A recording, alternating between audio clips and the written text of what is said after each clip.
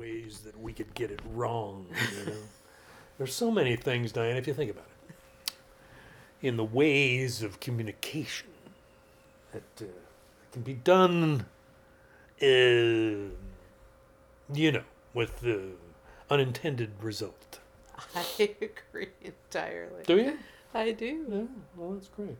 It's 9:06 a.m. Saturday, April the 17th, 2021. I'm Bill. I'm Diane. It's the Bill and Diane Show.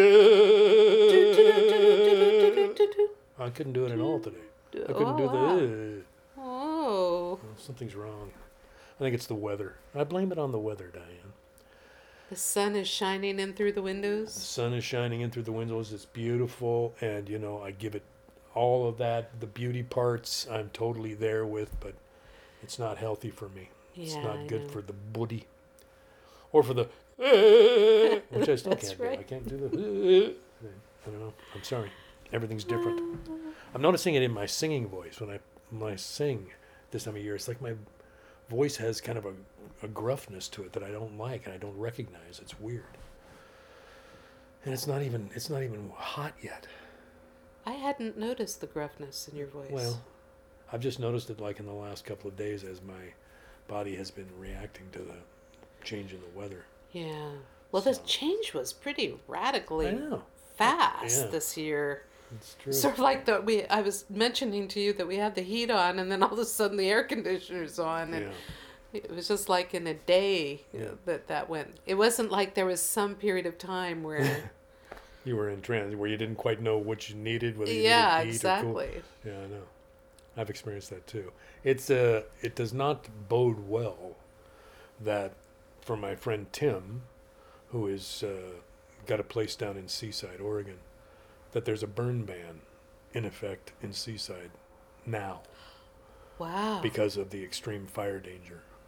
And this is April. Wow. I know. Tim's been going to Seaside for 40 years, ever since he got together with Demetra, which is 41 years actually. He said there's never been a burn ban. Burn bans usually come around the 4th of July, you know, or July, August, and September, you know, late summer. But to have one in effect in April is pretty scary.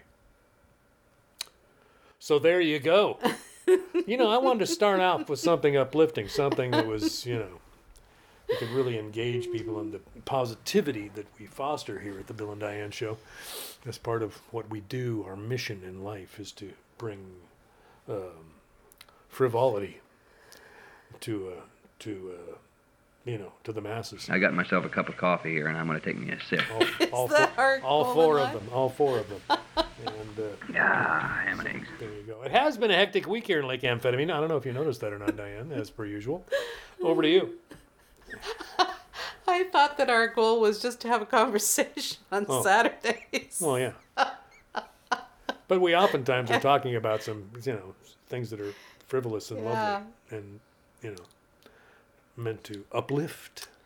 You know, the thing that's so weird about talking about a week is so many things happen in a week. It really is true. Yeah. Even in isolation times. I know. I feel like I sometimes forget in between the times all the things that have happened. But this week, well, first of all, I'm on vacation. Oh, yeah. As of today, right? Actually, kind of as of yesterday, although I had a few little things. But I'm on vacation for a week. Yay! In our group, our whole team has not really been taking many vacations because usually when you're taking vacations, you're going someplace. Yeah, right. Yeah. So our supervisor actually said to everyone, "I really want you all to schedule some time off because I'm really afraid you're all going to get burnout from working the way that you have, and especially because." After the, in a year ago in March, when the pandemic really was evident, our work actually got to be more intense. Right, because there were so many things related to the pandemic that had to be dealt with. Right. Yeah. So she's very wise in thinking, yeah, I think you guys should take some time, and this is a good time for me to take off. So, but Yay. And I had the pleasure and the delight of actually working all this last week at my doctor's office, where I usually only work one afternoon a week. I usually work Thursday afternoons. It's usually 4 to 4.5 hours a week is my job outside the house. But it was a pleasure this week. There was a couple of things that was just very interesting to notice. First of all, there's a whole different kind of stress involved with having a job. And I had become unused to it, unaccustomed to it. So on Monday and Tuesday, I think I was feeling that more than anything else. But at the same time, I was getting the pleasure of seeing people, even though everybody was masked up and I was, wiping down the countertops and the chair arms and the door handles every time somebody came or left into the office. It was just a pleasure to see people's eyes. I know. And to actually be able to interact with people. And even as I was feeling stress, I found I felt incredibly jolly just to be in the company of humans.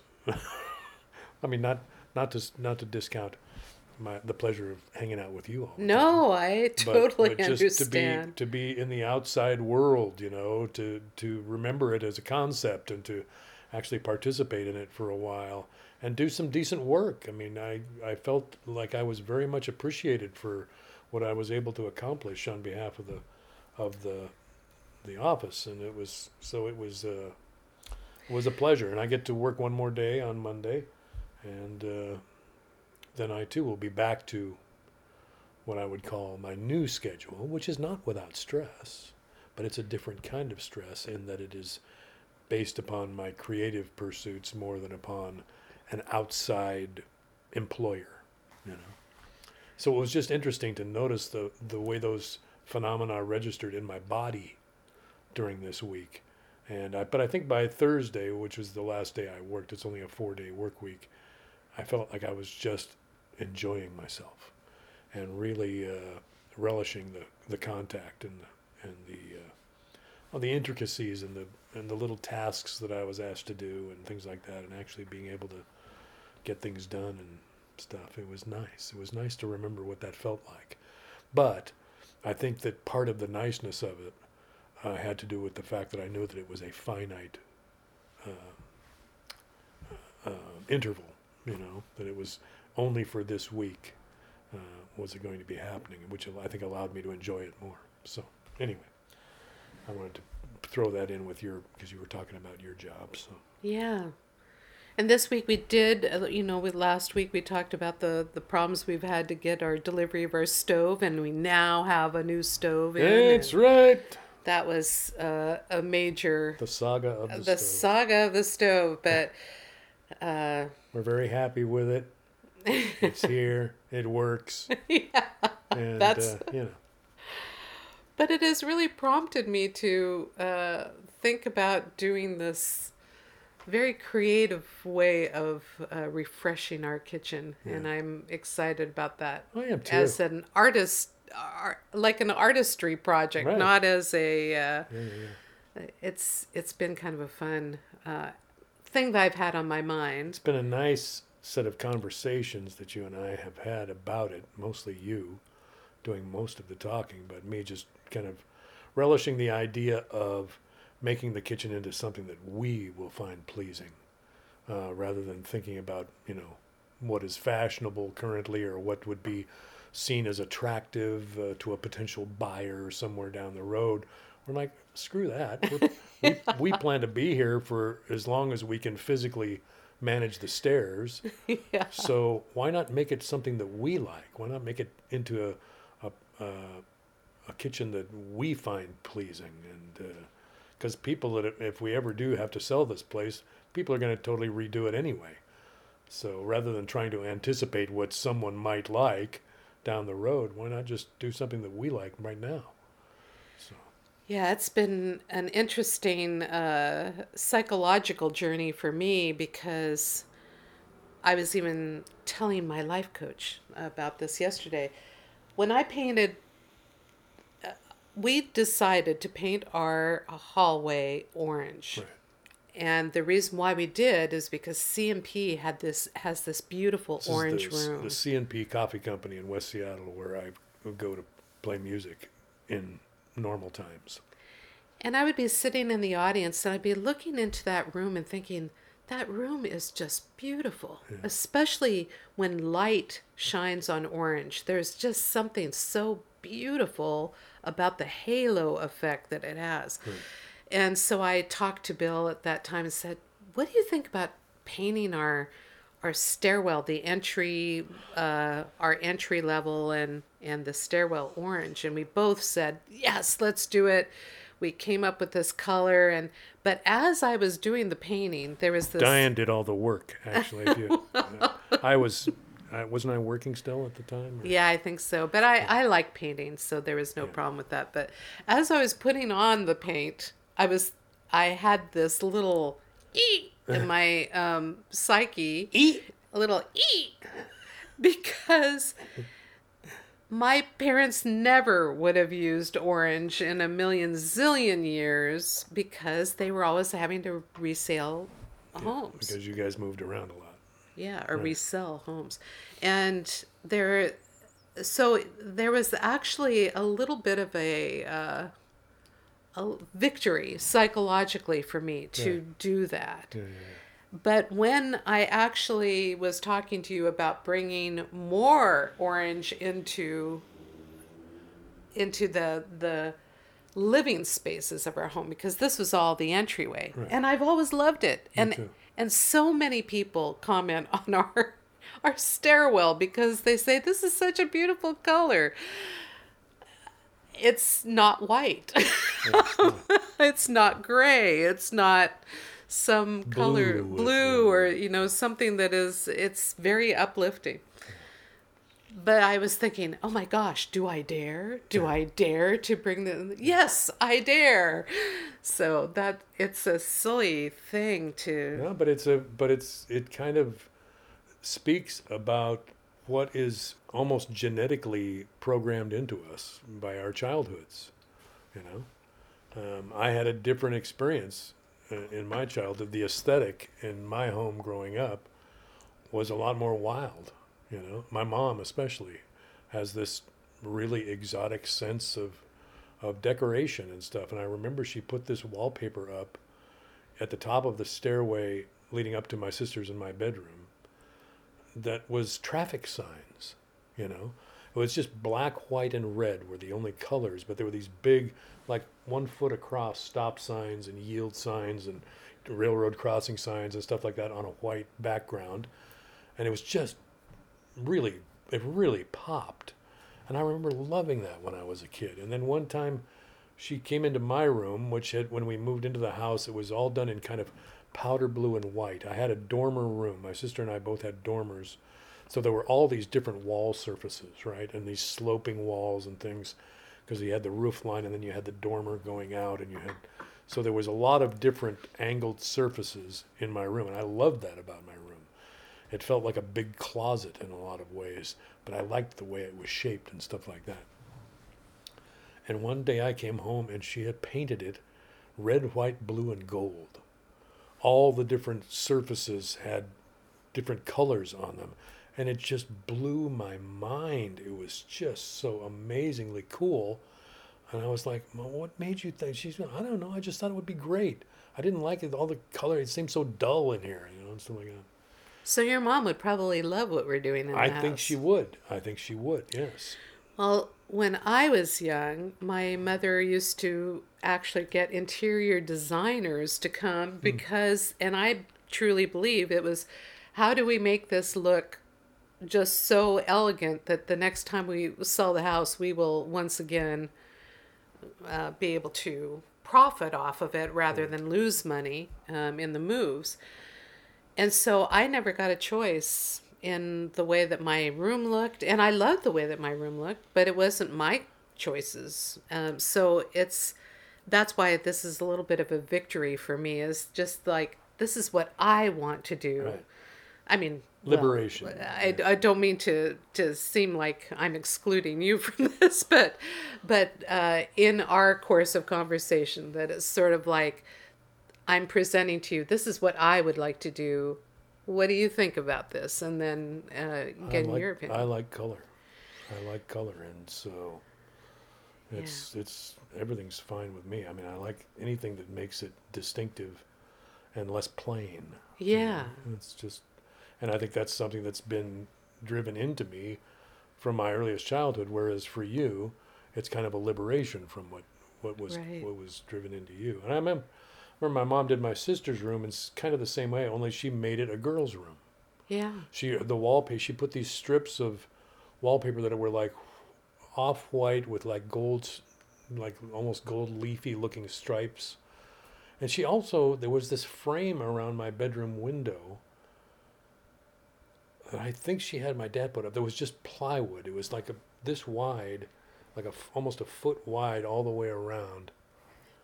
And she had put wallpaper of like drums, and it was blue, and I remember it had pictures of like flags and like military drums, you know, that old style military drum with the gold like strings and stuff on the drums, and I just thought it was just dazzling. It was just amazing. And even my dad had put some shutters up in the dormer windows so that I could close the shutters, which I never did, but she wallpapered those with that same fabric or that same wallpaper, so that it was just this amazingly distinctive looking room that just gave me no end of pleasure throughout my childhood. And I'm grateful to my mom to this day for what she did, and it was a total surprise to me, and it was great. I don't know if I had gone on some kind of a church retreat or something where I was away over a long weekend or something, and came back to this room that had been completely redone, and I was just like, wow, you know. And she's like, you like it? And I said, I love it. So it was cool. Color. It's an amazing thing. Yeah. Color is really deep passion for me, because all my collages, you always say that they have stained glass colors. I like that. That was the description you gave, because I thought, yeah, there's something about those real rich, deep jewel tones and real vibrant colors that really turns my crank in a lot of ways. Yep. Is just that feeling of like bright light shining through amber or something. Yeah, like that, you know? Just so wonderful. But other than that, and I'm not going to speak much about this, I just want to mention it because, and the reason why I'm not going to speak much about it is because I am claiming my total ignorance, and I don't want to speak out of turn until I have learned a lot more. But I'm auditing a class through the University of Washington, which if you are over 60, you can do in the state of Washington at any of the state institutions. You are able to audit a class for just the small fees. Like it's costing me $5 to audit this class. And you can get in if there's room. You can get in if there's room, yeah. But during this period of time, there is, because it's virtual. Yeah. But I'm taking a critical race theory class from... Critical race theory in medicine, right? It is, it's with a medical focus. Yeah. And the reason why I'm taking it is because we had a presentation to our work group by two people from the University of Washington about equality and diversity inclusion. Is that EDI? Is that the I? Inclusiveness, maybe? Or I do not like all the terminology around this, but it and this one man who was speaking and presenting is so charismatic and inspiring, and I learned so much from that presentation. That was a 3-hour presentation to our group, but particularly learned from him, and I thought, I need to learn more. And I don't really care what the topic is that they're using. You can use medicine or politics or whatever. It doesn't matter. It's the same story. Yeah. It's the same story. So when you're auditing in class, you don't participate. You don't do homework. You're just listening to the lectures, But you can do the readings and stuff and like that. and read the text that they provide. So I attended my first class because I was unable to go to the first two classes since auditors have to register after everybody else who needs the courses register. It's you're in a different state than the others. And that one class, particularly because of the timing of it, with recent events, I don't want to even go into all the events people know, was mind-blowing. It really blew my mind and really showed me how ignorant I am. And I think that is going to be a place that I'll be for a while, and I want to learn more and be able to communicate better. I don't want to communicate in my raw, ignorant state. Right. All I want to do is say that is something that is really a focus of mine right now, and I really want to learn about this. So, anyway. Yeah. Very appreciative to have somebody whose passion for this topic actually lit me up and made me want to learn more. Because I think that we have these opportunities available to us. So wondrous.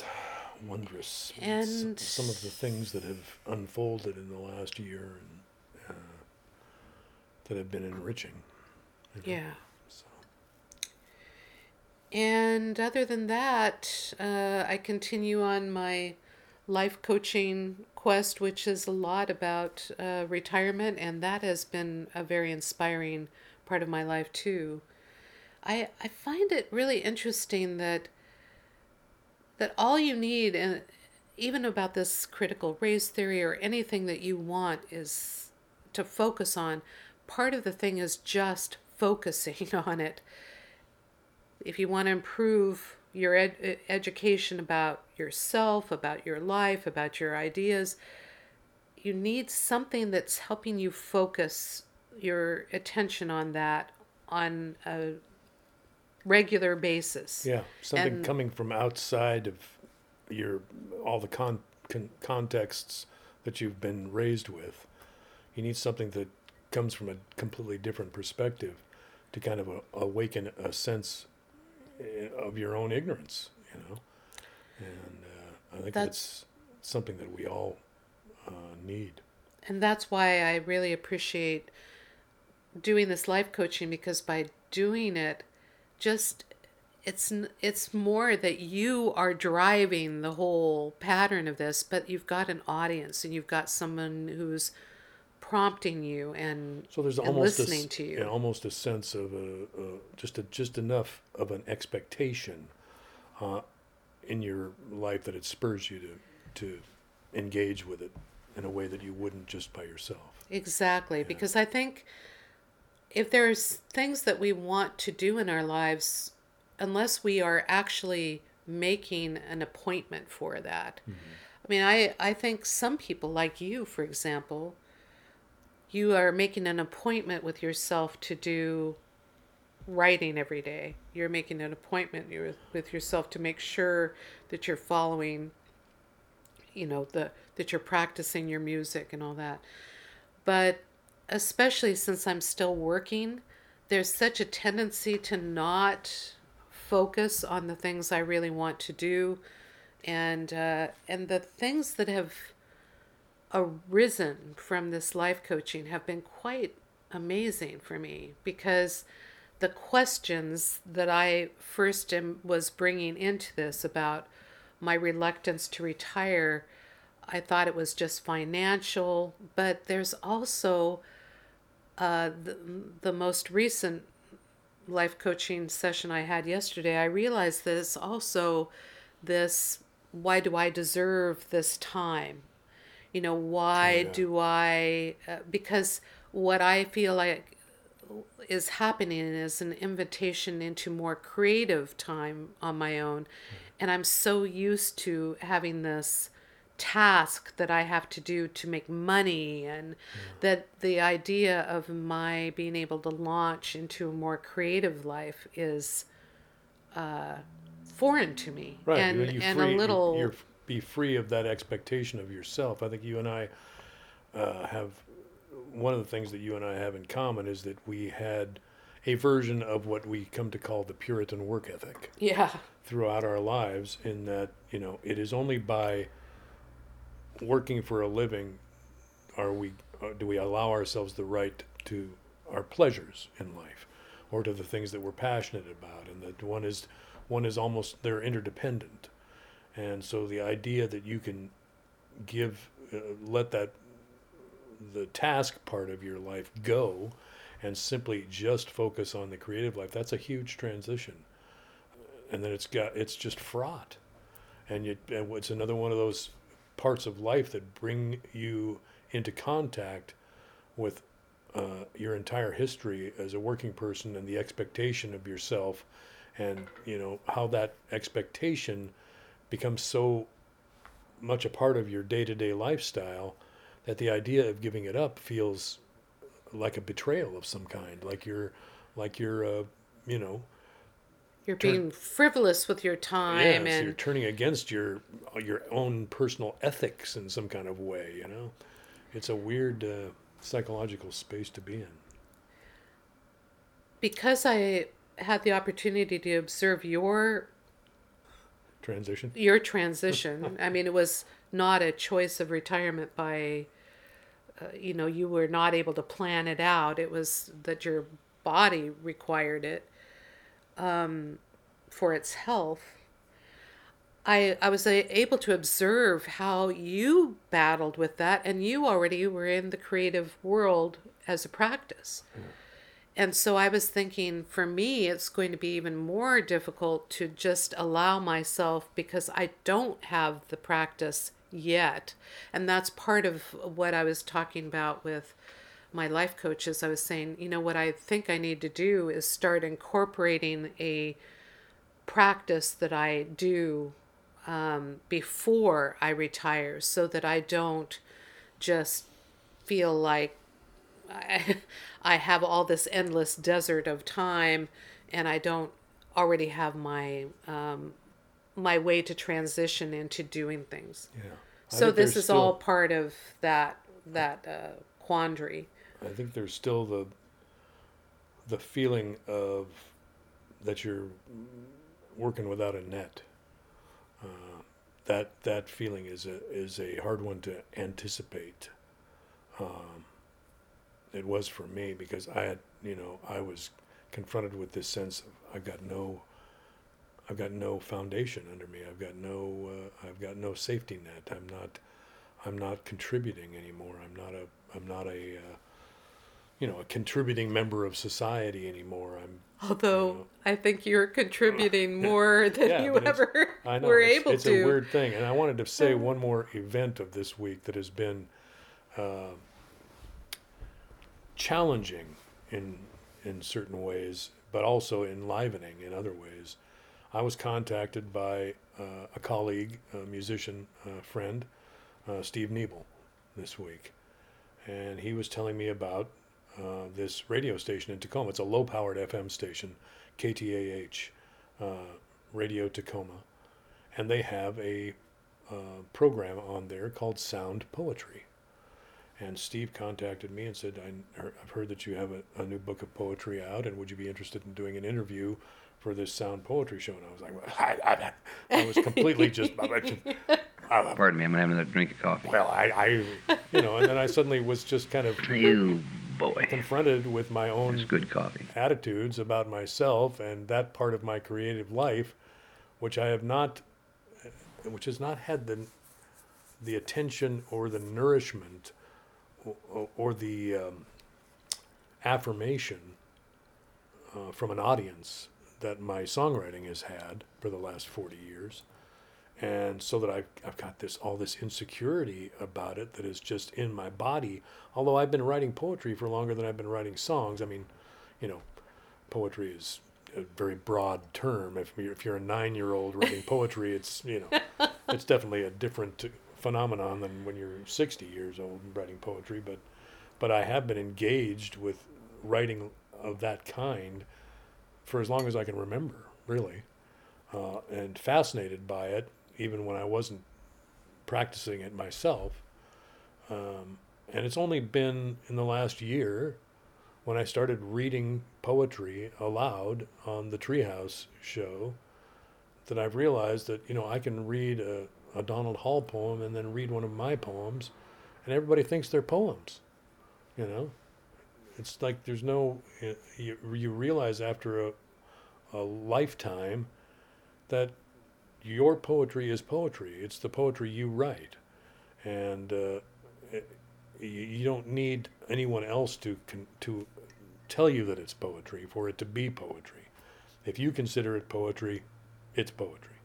Because all the poets that line my shelves upstairs, they have very little in common with each other. Some of them do.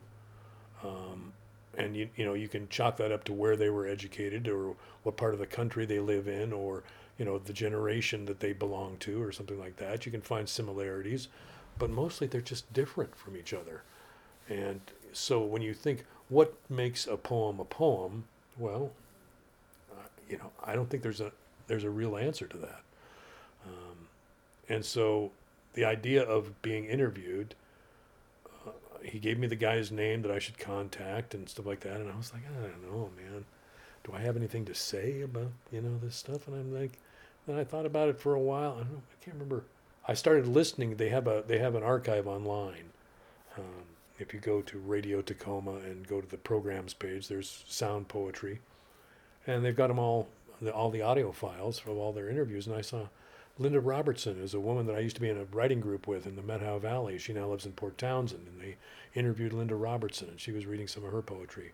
And there was Mike McGee, who was a Tacoma poet who used to come to my high school English class and read poetry and talk about poetry when I was in high school. And they interviewed him. And then there's an interview with Steve Niebel, and Christy Niebel does interviews of different people. And I'm just like, well, this is just community radio. Yeah. And the program is really good. And it's all different kinds of voices. There's this one guy that's a poet from Fox Island that lives on Fox Island, and his poetry isn't about Fox Island, but it's, it's just, these are just local people talking. So I called the guy up, and he called me back, and I'm going to send him some poems, and we're going to schedule a time, and I'm going to do it. So I feel like this is a whole other avenue of my creative life that I've never really given enough weight to. But then I remember when I was young, when I was in college, and I was trying to decide, do I want to be a poet or do I want to be a songwriter? Like, I had to decide. This was a big question in my life. That's what my whole article about you is about. Yeah, I had to decide what I wanted to pursue. And my thinking was, well, there may come a time in my life when I can't play music anymore, and that's when I'll devote myself to poetry. That's when I will work on that side of myself. And I've been writing poetry the whole time. It wasn't like I was planning to stop writing poetry and only write songs, but poetry writing and songwriting have always kind of occupied two different lanes in my creative highway. And so it's interesting to have this other part kind of coming up to a level that's getting closer and closer to the level of my songwriting in terms of how I am presenting myself in the world. So it's nice to feel that happening and realize there's room for everything in my consciousness, It brings up the realization that I had while I was on this in my life coaching session, which was that we're at a time in our lives, it's very difficult to think of ourselves as old, but we are entering this last stage of our lives. And if there's anything you want to do, you need to do it, because we don't know how much, nobody ever knows how much time they have, but Right. as you get older, you know that the time is getting more and more limited. Yeah, you got more behind you than in front of you. There was a practice that I have this wonderful book about Buddhism and aging, and they had this one practice where you would take just 100 small pebbles or stones or something, and put them in one bowl, and then count out the number of years you have in one bowl and see how many you have left in the other bowl, and just to show you how much you have gone through and how much you potentially have left. But it made me realize that work is a little bit of a hiding of myself during that time. So I feel like, yeah, it's time to explore what else do I want to do before I exit, and so that's an exciting thing. It is an exciting thing. Exciting period of life. The other thing that we have is we have a special holiday coming up tomorrow that we want to acknowledge. Not tomorrow, Monday. Monday. I'm sorry. 19th is Monday. The 19th is Monday. Yeah. Sorry. And that is Chris Lunn's birthday. Chris Lunn's birthday. Chris Lunn, who I first saw when I was I think a sophomore in high school, at the Victory Store on 6th Avenue in Tacoma, where Victory Music took its name, ultimately.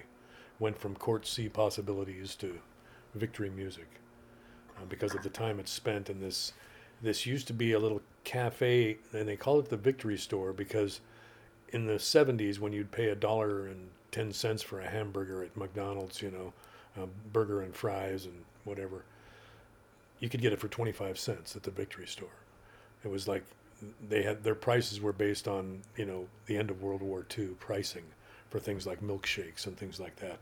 I don't think it stayed in business that long, but there was a sign in this vacant storefront for some years afterwards, and you could see it from the street, Victory Store. And that's where Chris rented that space to do concerts. After, I don't know whether Court C Coffee House was still happening or if it was in transition from Court C Coffee House to maybe the other side of the tracks or something. But in between those two, Victory Music spent some time in the Victory Store on 6th Avenue in Tacoma. And I went there with my friend Ron Hyman to see his older brother Larry do a concert. And I saw this long-haired, skinny guy setting up microphones on the stage, and that was Chris Lunn. And that was probably 1974, something like that. So, anyway, that was my first exposure to Chris. Yeah, I didn't. I happened upon Victory through the Seattle Folklife Festival, and was trying to find on the grounds where Jim Page was playing, because I knew that he was playing someplace, but and somebody told me, oh, he doesn't go by the schedule, he plays on the grounds. You might ask the Victory Music booth, they might know where he might be.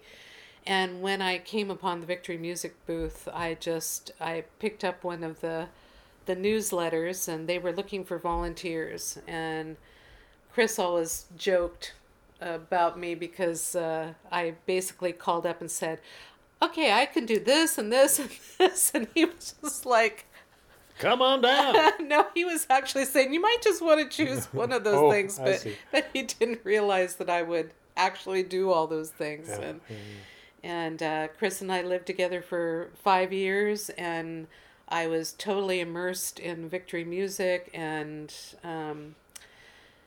that period of time has educated everything since that for me, because through Chris's encouragement, I started writing, which I would not have done without his actual pushing me to do that. Mm-hmm. I became the editor of the Victory Music Review for a while during that 5-year span, and during that period of time, which we always say was like the golden era of Victory Music, so many things were happening, and I met people who have since been my best friends that accompanied me through my life.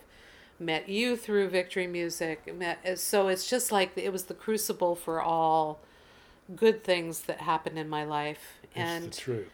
And I think all of us are so beholden, in a sense, to Chris for his energetic and visionary leadership of Victory, that he had the idea, that idea spawned other ideas, that he was able to be the leader of this whole, hundreds of volunteers over the years that all got something from this experience. And I think it just changed the way that people think about local music, and certainly opened my eyes to the fact that there was local music. Right. And it has become a passion of my life ever since. So I think maybe we should let Rob say it. Yeah. Maybe we should have Rob talk for a minute right now. Yeah. And Rob Folsom, who's no longer with us, was in attendance at your 50th birthday celebration. Right. And got up on stage and had a few words to say about Chris.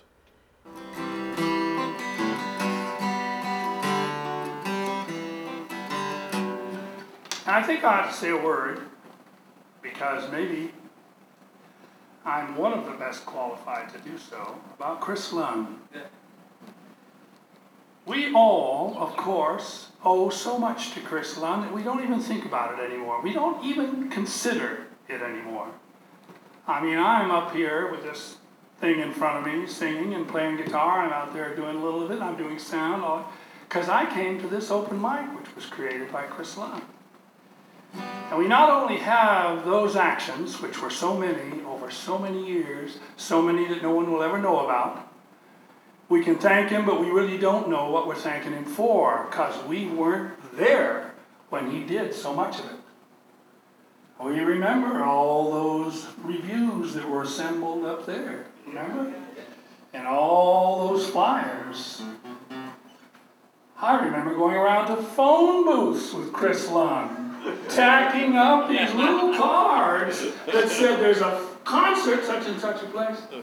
Yeah, we really don't know what we're thanking him for. But, he's been an awfully good friend to me, and an awfully good friend to all of us. We should give a rousing hand.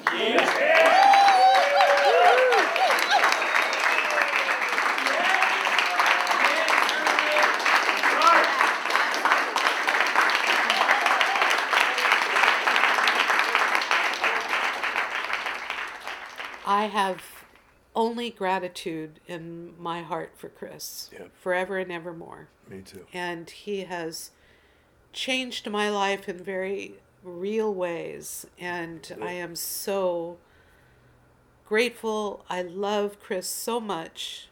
And we just wanted to wish him the happiest of birthdays, but also to play some of Chris's favorite music. Yes. He always would play Jack of Diamonds on stage. I had never been introduced to any... Chris was a blues lover, blues student, and a blues player until he had an injury to his hand that would not allow him to play an extended set any longer. But every once in a while he'd get up on stage at the open mic and play a couple of songs, and it was always a powerful and unique experience to see Chris actually perform music, because you got a sense just from listening to him play one or two songs of where all of this inspiration for all of this undying effort, because the guy, it defines the Energizer Bunny. I mean, his energy and his commitment to Victory Music and to everything that Victory Music is about and has been about, and now what Ancient Victories is about, is unparalleled in my life. I have never known someone who was such an engine of community and an engine of affirmation for so many. There are so many musicians in this area that if it were not for Chris Lund and the affirmation that we gained through our association with him, would not have kept up their music in the same way. And I count myself as numero uno in that group. because without the encouragement I got from Chris and from the atmosphere that he generated in the Victory Music open mics, which was an atmosphere of respect for the artist and the performer, the only open mic that I've ever been to that had that, and if it were not for Chris, that would not exist, and I don't think I would be the songwriter that I have been and am, because if it were not for Chris's encouragement. So Yeah, it's hard to quantify. that's why I love that Rob said, we all owe so much, but we don't even know. We don't even know what we owe to Chris, because a lot of it was intangible. A lot of it had to do with things that happened when we were nowhere near him. Yeah. But his constancy has been an inspiration to hundreds and hundreds of people. So It was a bright day in my life when Chris Lund entered my life. for me too. He loves Odetta. He loves Odetta, and Jack of Diamonds is the one that always comes to mind when I think about Chris's love of that Genre. music. Yeah. But the other one I chose actually because of thematically What's been happening? what's in been the news. happening in current events, and also in honor of my little baby steps in trying to understand what's going on And educate ourselves. and educate. Not in honor of me, but in honor of that process. the process. Happy birthday, Chris. Happy birthday. We love you so much, Chris.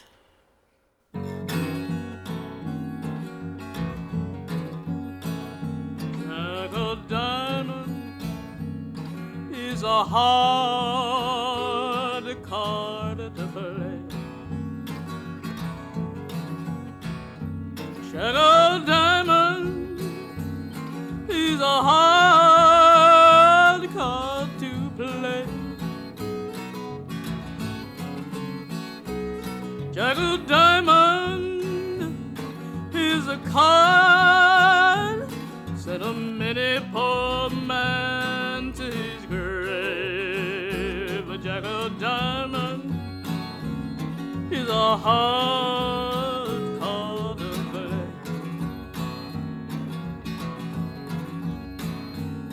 Put your jack on the queen, it'll turn your money green. Jack of Diamond is a hard card to play. Put your jack on the queen, it will turn your money green. Jack of Diamond is a hard card to play.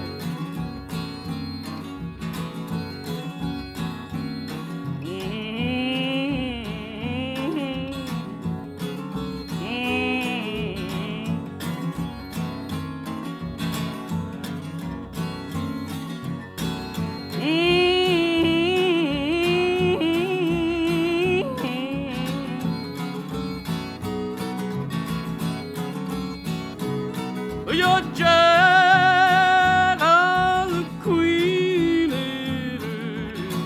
turn your money green. Jack of Diamond is a hard card to play. Well, I'll tell you, like dirty butter told out the chain. Keep on playing, man, you're bound to win. Keep your jack on the queen,